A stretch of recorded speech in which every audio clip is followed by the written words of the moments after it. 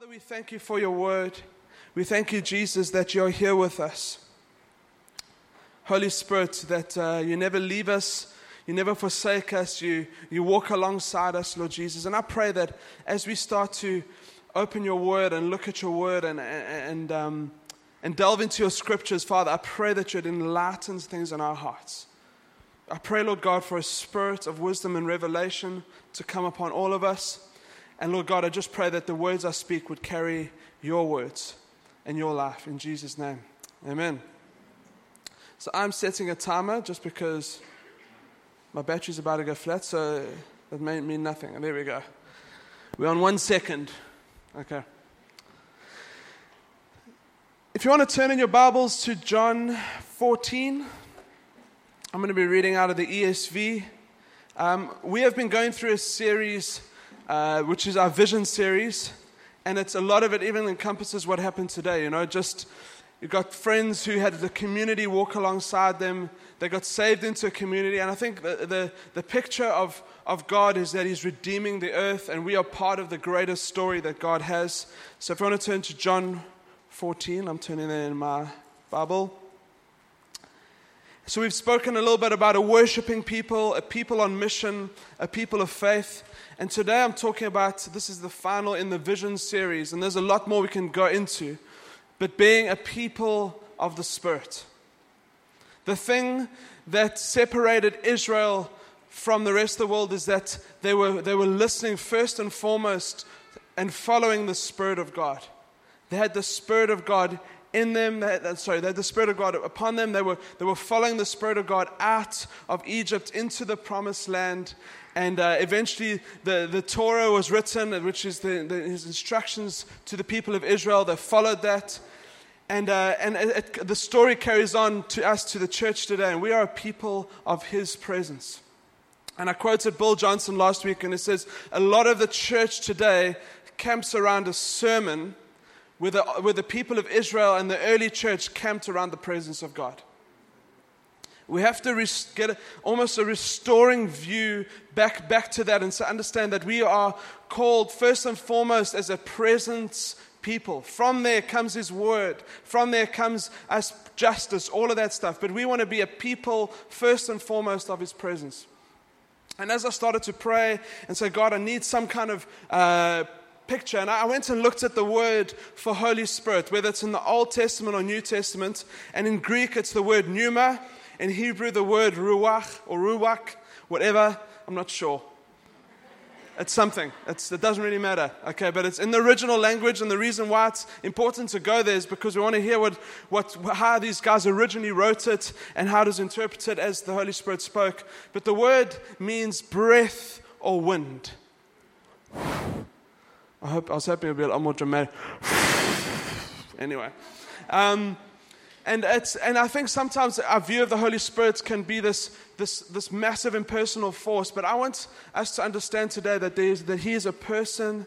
He's the third person in the Trinity: Father, Son, Holy Spirit. And in John 3 verse 8, it says the wind blows, which is the Spirit, wherever it pleases.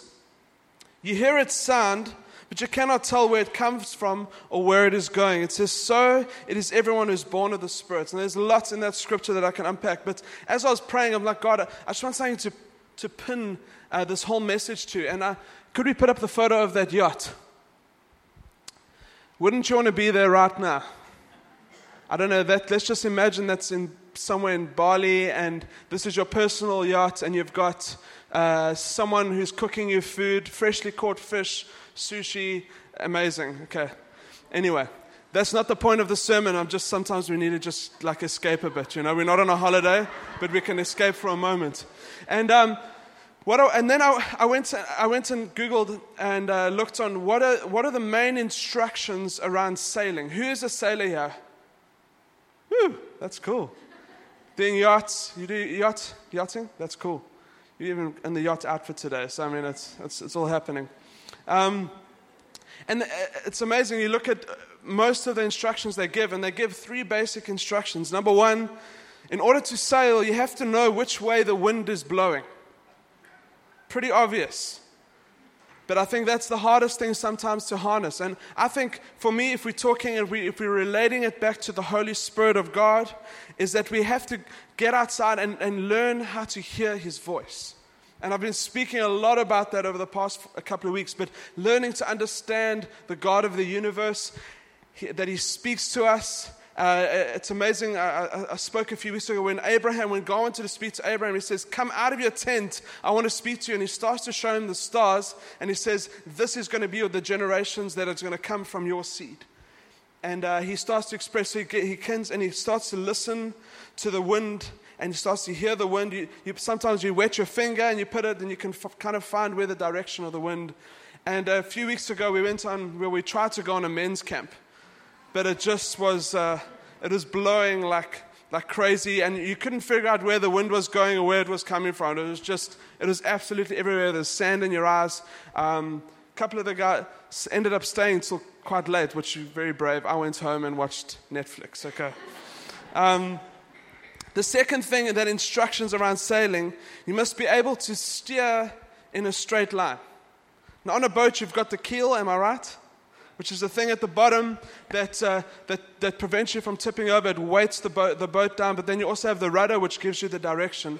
And the basics around sailing is that you have to be able to sail in a straight line. And I feel like that's where the Word of God comes into our lives. Is that the Spirit speaks to us, tells us where to go, but we bed it back down into His Word. Does it line up with His Word? Are we able to steer in a straight line? And then the third thing is that you have to learn how to trim the sail. 3 out of 3. That's the first full marks that I've ever got. I got 96 in geography once. I'm just saying that. And it kind of went downhill from there. And what that means is that you learn how to trim the sail, because if the wind suddenly changes direction, you have to adapt to where the wind is going. And I want to say this, that the Spirit does not adjust to us. We adjust to the Spirit. He speaks, we go. He talks, I listen. And there's been moments that I've even, in the middle of a conversation, I'll start speaking to Star, and sometimes the little gossiping angel, well, that's not called the devil, okay? The gossiping devil peeps its head, and you want to say something so desperately. And then God arrests you in that moment and says, don't say that. And I'm just being vulnerable. Often I haven't listened to the Spirit. And you can just sometimes sense this, just like, Dan, I gave you an opportunity. And I think it's as simple as that. It's that there's moments where we need to be so tuned to where the Spirit's going that in a moment He might change direction.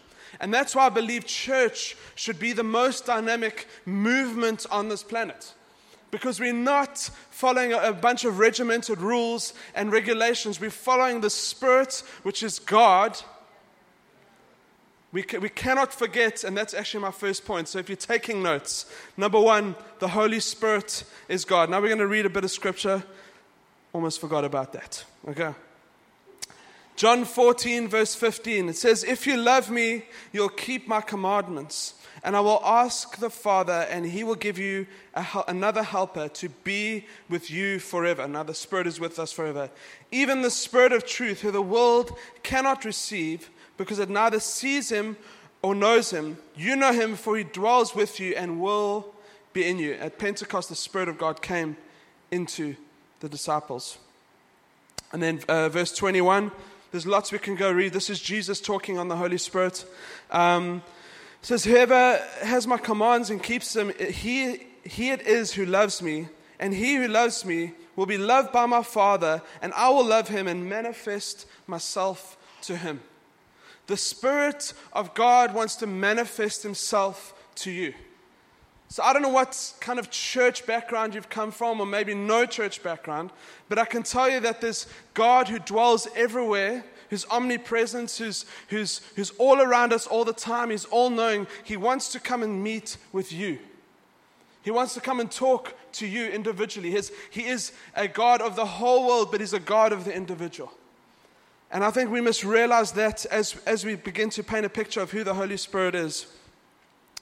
Verse 26, but the helper, speaking again, or another translation, there would be an advocate, the Holy Spirit, whom the Father will send in my name, he will teach you all things, say all things, and bring to remembrance all that I've said to you. Peace I leave you, my peace I give to you, not as the world gives, do I give. Let not your hearts be troubled. That's not even up there. I know I was not meant to read that. Can we turn to John 16, verse 7? 14, 15, 16 just speaks about Jesus, the Son of God, speaking about the Holy Spirit, that he is coming, that he's been in the world, but now he's going to come and he's going to manifest. Jesus says, it's better that I go away because I'm going to send the Spirit who's going to walk alongside you, the Parakletos, the one who stands with you, advocate with you. You're getting the point. He's with you, okay? 16:7 says, nevertheless, I tell you the truth. It is to your advantage that I go away. For if I do not go away, the helper will not come to you. But if I go, I will send him to you. And when he comes, he will convict the world concerning sin and righteousness and judgment. Concerning sin, because they do not believe in me. Concerning righteousness, because I go to the Father, and you will see me no longer. Concerning judgment, because the ruler of the world is already judged. Verse 12. I still have many things to say to you. And so often, I'm glad Jesus felt like that, because I sometimes end a preach and say, there's so much more I can say to you. I still have many things to say to you, but you cannot bear them now. When the Spirit of truth comes, he will guide you into all truth, all the truth, for he will not speak on his own authority. That for me is key in understanding the triune God, Father, Son, Holy Spirit. It's not just a thing we do maybe from a Catholic background. What is it? From Spiritus Sanctus, whatever it is. Starla went to a Catholic school. It's like it's God of the universe and there's this. Some people call it the dance of the Trinity. There's absolute unity between the Father, Son, and Holy Spirit. There's a mutual submission to one another. And for me, if that's a picture of what we need to follow, we need to learn to be like that. Not be threatened by others. Learn to work in team together. There's so much we can learn about the Holy Spirit. It says he'll guide you into all the truth, and he'll declare to you the things that are to come. That's prophecy. He will glorify me, for he will take what is mine and declare it to you. All that the Father has is mine. Therefore, I said that he will take what is mine and declare it to you. And I've got a few points out of that. So I've already said it. Number one, the Holy Spirit is God. Francis Chan wrote a book. Who knows Francis Chan? Great preacher in America, just very radical. And he says he wrote a book. Now, he came from a cessationist background which believes that the gifts of God from the New Testament had stopped in a certain period. Now we're in the time of the Word. And as he started to plant a church and lead people, he actually realized that the Spirit is very much alive and is very much working in people's hearts, and that a church without the dynamic move of the Spirit is suffering. And I think becomes dry and boring, and I don't want to be part of a church like that, because that's Father, Son, and Holy Bible, as some people say. And it's obviously, there's so much about God and about Jesus that is incredible, and we keep our eyes on him, but the Spirit keeps the dynamic of God moving. So the Holy Spirit is God. He's not an optional extra. Just because he's third in the Trinity doesn't mean he's forgotten.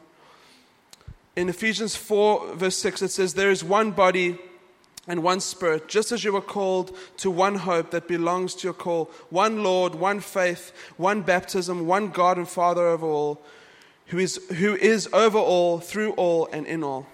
I'm just going to take this out of... I bought a new folder, and I cannot see because the light's reflecting onto the folder. So there we go. Number two, the Holy Spirit is a person. I've already discussed this a little bit, is that he's not a force, a wind, a cloud, although he does sometimes manifest himself like that. It's like, I've been in meetings where, guys, can you feel the Holy Spirit, the wind of the Spirit? I'm like, yeah, I'm feeling the AC. But there is genuine moves of God where God has started to just blow on his people. If we look at Acts 2, which we're going to read at the end, is that there's a sound that came from heaven and tongues of fire. There was this wind. There was just this God of the universe was invading into the present. And for me, the fact that he's a person brings a personality into us. So there's so much about the personality that we can say about the Holy Spirit. But for me, there's an amazing picture. Do you know that scripture in Acts 3? It says, Peter and John went to pray. We all know the rhyme. He met a lame man on the way. He held out his hand. Dun, dun, dun, dun, dun, and this is what they did say. Silver and gold have I none, but such as I have give I thee. And who is part of a Sunday school? It feels like I'm on my own here. In the name of Jesus Christ, get up and walk. Now, I want to say something.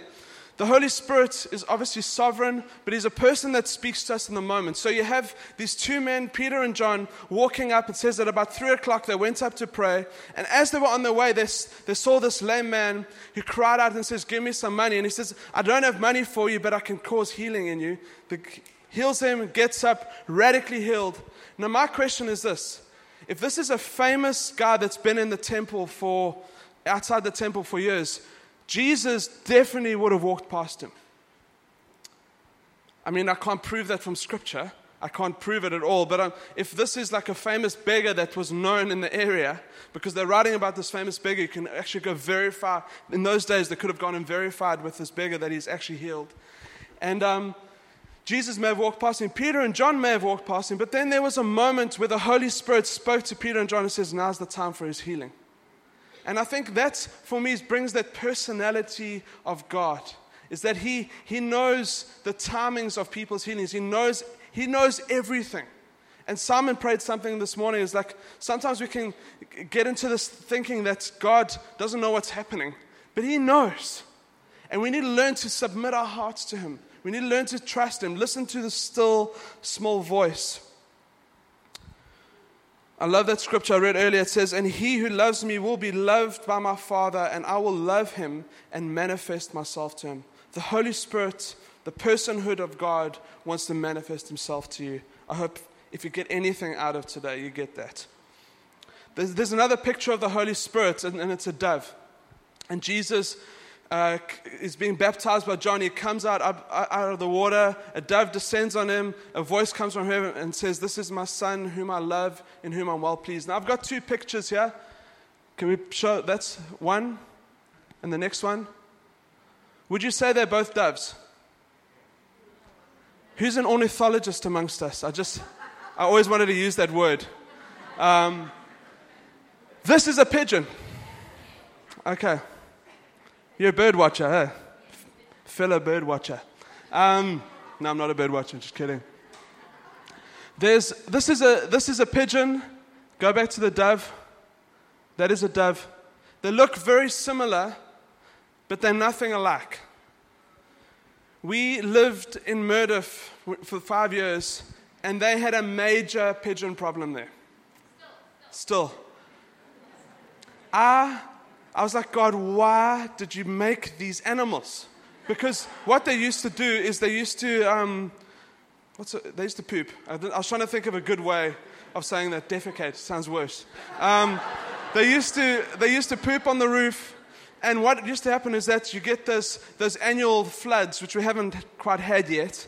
But the annual floods would come, and then because there was so much pigeon stuff, it would clog the drain that was meant to run, and basically pigeon poop would gather up and into almost a dam, and I'm not even exaggerating because Ramsey and Eleanor came and helped us clean the one night. It was like a dam that came up, and then it flooded over into our balcony and literally flooded our whole house with pigeon. It was disgusting, honestly. So after that, we were like, that's it. We're moving. I mean, there's so many times I'd be standing outside on our balcony, and now the balcony was also clogged up. So I was like literally like bailing water out of a ship, and it was just so it wouldn't come into our house. We'd sometimes arrive home, and then you'd look at our window balcony, and there'd be like that much water. And if you opened the door, it was the worst. Okay, so pigeons are nothing like doves. Go to Trafalgar Square in London, and I think so often the church, and I'm quoting Artie Kendall here, but he says we can often have a lot of pigeon religion, where it looks like the Holy Spirit, it looks like God's moving, but it's not the real thing. And my commitment is to say that I want to be a church that is after the genuine move of the Holy Spirit.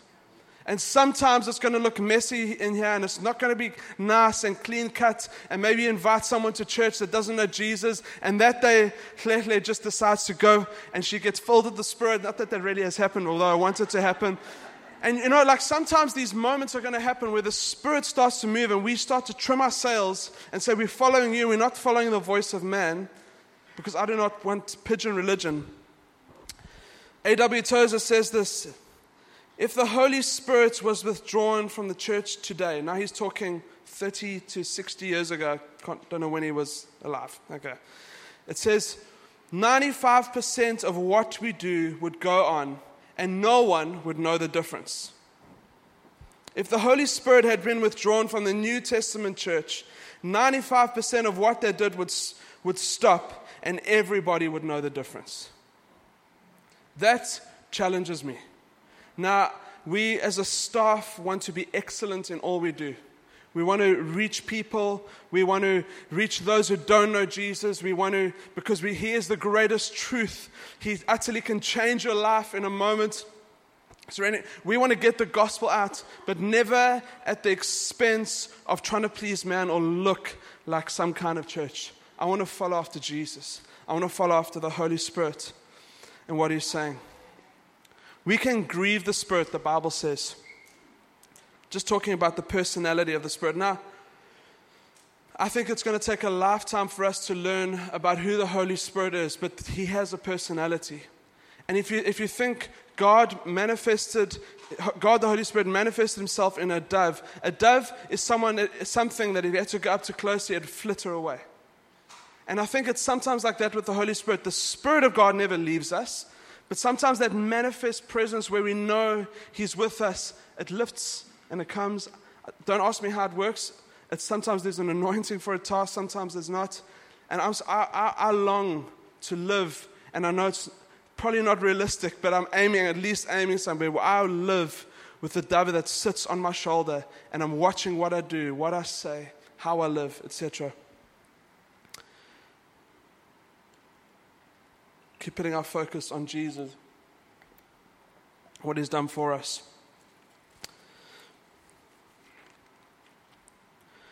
Ephesians 4:30, it says, do not grieve the Spirit, the Holy Spirit of God, by whom you were sealed for the day of redemption. Now the word there is actually to hurt the feelings of. Roughly, I'm paraphrasing, but the Spirit is completely strong. There was a moment with Ananias and Sapphira, which still is such a mystery to me. If I'm reading that in Acts 5, there's Barnabas comes and he sells his land, he lays his money at the apostles' feet. Ananias and Sapphira had a piece of land, obviously promised to the apostles. They come forward and they lie about it, and he drops dead. A couple of hours later, his wife comes, drops dead because they lied to the Holy Spirit. Don't ask me how that works, because I think, God, thank you that you haven't killed me yet. He is good. I don't understand all of that, so I'm just being open and honest with you right there. We can grieve the Spirit, and it says, how do we grieve? It says, let all bitterness, say bitterness, and wrath, and anger, and clamor, and slander be put away from you, along with all malice.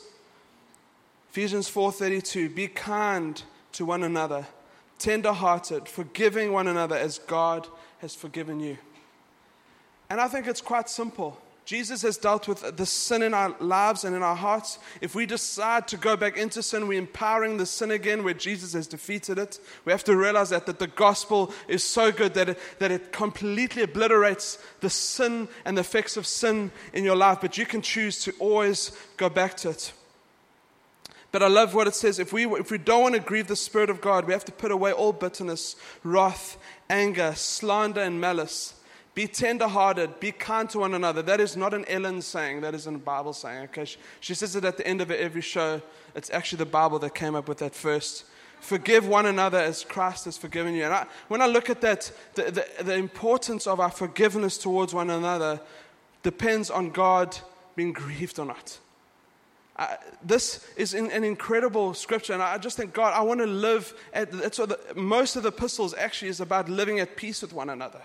And learning how, and that's why you need to be in community. You need to be around people, because if there's no one to challenge you, and there's people that you wouldn't necessarily hang out with, there's nothing that's going to be challenged in your heart. Where you have to learn how to forgive. And I think, honestly, one of the greatest tests that people can go through is the test of having a mutual submission in their heart, and also forgiveness towards one another. And we need to learn how to do that, because I want to walk with God in complete truth. The Holy Spirit leads us, number 3, into all truth.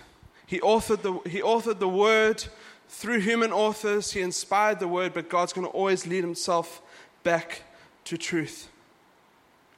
And I remember when I first got saved, within the first few years of being saved, I remember one guy preaching, and he says, God works often like this in our lives, is that we come and we understand the grace of God and the forgiveness, that we are clean before Him.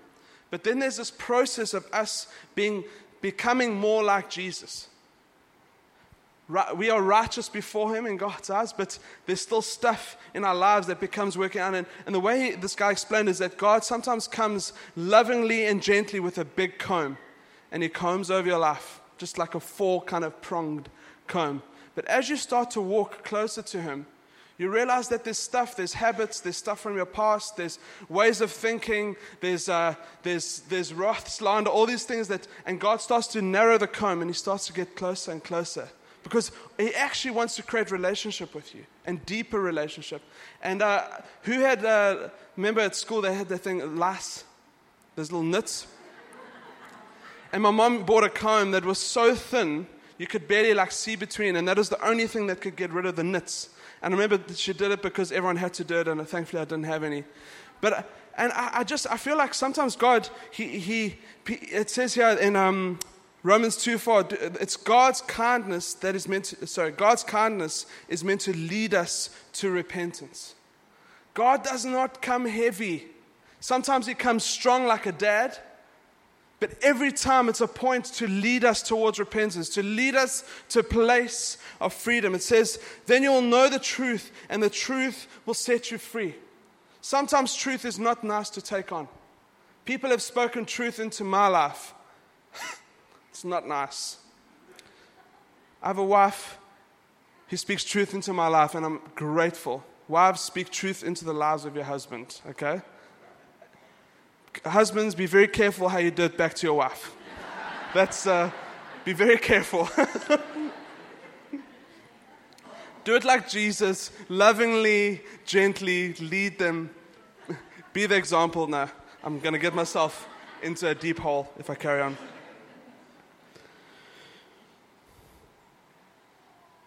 It's almost like when, if you look at when gold is being refined in a furnace, it gets put into a furnace, pulled out, and then the scum and impurities are wiped off. Then it gets put back in the furnace, and then the scum and the impurities wiped off. And I feel like that's how sometimes God is with us. And sometimes we go through tough moments. Jesus said that there's going to be tough things that happen in your life. He was almost prophesying it's going to happen. You're going to go through some challenging moments, but it's our response that always determines our outcome. And if we just let the process happen, God will bring stuff to the surface. Didn't know that was in me. Wipes it away. Wipes it away. He is incredibly kind to us. The Holy Spirit is committed to making Jesus in our lives, making us look like Jesus. The Holy Spirit leads us to salvation. I'll be quick with these last two. The Holy Spirit always exalts Jesus and lifts and points towards Him completely. And anyone who's saved in this room who gave their life to Jesus, you know that it wasn't by your own doing. That something happened in your life and you met up with someone and you bumped into someone. And if I think of my story, I grew up in a kind of a Christian home, was involved in youth, got involved in all of these things, had a few years where I wandered away from God. But God, in His sovereignty, linked me up with friends that knew Jesus. And so I come to church. I'm like, no, it's not really for me. Like, I'll be in your band. And I played in a band with these guys. And eventually that was their little hook to get me into church. Eventually I was in church, And you know when you're a musician and you join a church, you're already on the worship team within like a month. So I was barely a Christian. Came back, wasn't even raising my hands. I wasn't even that spiritual yet. And he hooked me in. And I just think God, Holy Spirit was leading me to salvation in that moment. And I love what it says here in 1 Peter 2:3. It says, since you have been born again, not of perishable seed, but imperishable, through the living and abiding word of God. And I know there was a moment when the word was preached, and the Spirit came and it ignited something in my heart, and I was saved. And the Bible calls that regeneration. It's taking something that was dead and now has put life into it. And that's what the Holy Spirit does. Not only does He draw us to salvation, He aligns, it feels sometimes like He aligns the planets. We've got a friend, Narol. You all know Narol and Allison. They lead the home in Sri Lanka. And just his salvation story is incredible. Like, he grew up in a Christian home, was rejected by his mom in many ways. There was definitely a favorite son, and he was not it. And he rebelled at about 12, 13 years old and just went into absolute wild living, was involved in gangs. I asked him if he's ever hurt someone really badly. He just smiled. So you know that he was involved in really bad stuff. And I think the story goes is that there was a bunch of his friends that he was meant to meet them, and he was a bit delayed in meeting them. And all of his friends ended up getting shot. There was this big kind of like gang fight. I'm kind of, again, paraphrasing his story. And there's a lot more involved in that. And he just knew that somehow he'd been saved in that moment. So he was invited to go to a big conference, and there was a guy that was speaking there. The guy got off the stage, and he was sitting in the far, far corner of this. He says 2,000-3,000 people. Got up, walked up to him. He says, God wants to use you powerfully, and He wants to use you to change children's lives. And you just think, God knows what He's doing. We need to just position ourselves in that place to hopefully even be used by Him as a minister of reconciliation. And then finally, Teddy, would you mind coming up? The Holy Spirit empowers. Acts 1:8. I want to read this. It says, but you will receive power. The word power there, and I've said this before, is where we get the word dynamite from. It's dunamis, which means if I dropped a dynamite stick here, something would happen, okay? And somehow we think with the Holy Spirit, when He enters into the room, there's sometimes this gentle, and more often than not, it's this gentle inner peace. But sometimes He comes and He changes and He rattles us up. It says, but you'll receive power when the Holy Spirit has come upon you, and you will be my witnesses in Jerusalem and in all Judea and Samaria and to the ends of the earth. Can we put up Acts 2? When the day of Pentecost arrived, they were all together in one place, and suddenly, and I think the Holy Spirit works a lot in suddenlies. There's something normal, there's life that's happening, and you're getting on with life, following the principles of God, following after Him, and then suddenly the Spirit comes. And suddenly there came from heaven a sound like a mighty rushing wind, and it filled the entire house where they were sitting. And divided tongues as of fire appeared to them and rested on each of them. And they were all filled, say filled, with the Holy Spirit, and began to speak in other tongues as the Spirit gave utterance. Now there were dwelling in Jerusalem Jews, devout men from every nation under heaven. And I want to give a moment this morning is that I believe God wants to come and empower us. The Spirit lives in us. Upon salvation, there's a seal on our heart of that day of redemption when Jesus is going to come. We've been saved. That's happened. But I believe that there's moments in our lives, whether it's on a daily moment or on a weekly moment, or sometimes I can count a few times where the Spirit of God has really touched me. We were on a leadership team, and then we were asked to be on the pastoral team. And they had this guy that came into town, and he prayed over us. And he laid hands on us, and the Spirit of God filled me up. I fell under the weight of God. And it was just this igniting of my heart of something that happened. I remember there's a few things that happened in Starla's life. Just watching, she has just like a lightning rod to the Spirit. And He just comes.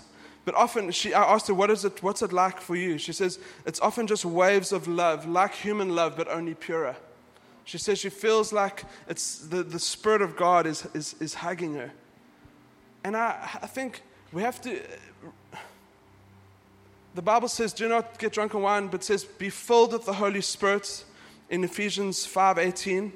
It says, addressing one another in psalms, hymns, and spiritual songs, singing and making melody to our heart to the Lord with your heart, giving thanks always for everything to God the Father in the name of our Lord Jesus Christ. And I think Paul was giving us a key here, is that if we want the Spirit of God in our lives, learn to be thankful. Learn to take moments where you just say, God, I thank you. Thank you for my health. Thank you for my life. I thank you for provision. I thank you. And you'll see that God starts to shift things. So can we all stand to our feet, please? And we just want to see what God wants to do. In 1 John 2:20 it says, but you have been anointed by the Holy One. Jesus Christ, the Messiah, it came from a word, again I'm going to get this wrong, mashach or mashach. And it meant anointing. And what they used to do with the old priests in the Old Testament is that they used to rub oil into their skin when they were anointed for a task, whether you're a prophet, priest, or king. And you're anointed. And if you look at the sense of that, if you to take oil, it's rubbing into your skin. It protects the skin from becoming dry. I don't want to be a dry church. And it says it was often a sense of refreshing because they had all these herbs and all this thing inside of it. And I feel like that's what sometimes happens. We live busy lives. All of you can say how hard your week was, how busy you were, all the stuff that you've achieved. We need moments like this on a Friday morning, daily, where we just get in God's perspective again. We're going to say, Holy Spirit, would you come and just dwell? The dove won't rest on us if we're bouncing like this the whole time.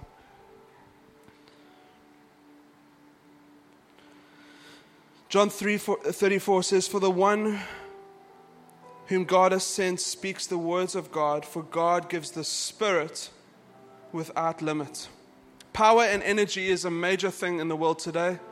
Everyone's looking for a renewable source of energy. They're looking solar panels, etc., etc. Imagine there was somewhere in the middle of the desert, there was a place that you could go tap into an unending power source. And it was just this perpetual thing that just kept coming and coming. And I think so often we live our lives as Christians and you've got this unending power source in the Holy Spirit, but yet we spend 95% of our lives doing our own thing. So I want to just give a moment just for the Holy Spirit to just come and give space for Him to move in our hearts. So however you're comfortable, if you want to put your hands out, close your eyes, lie on the ground, whatever it is, on your knees, but just begin to interact with God yourself. Ask Him. Say, Holy Spirit, I need your presence.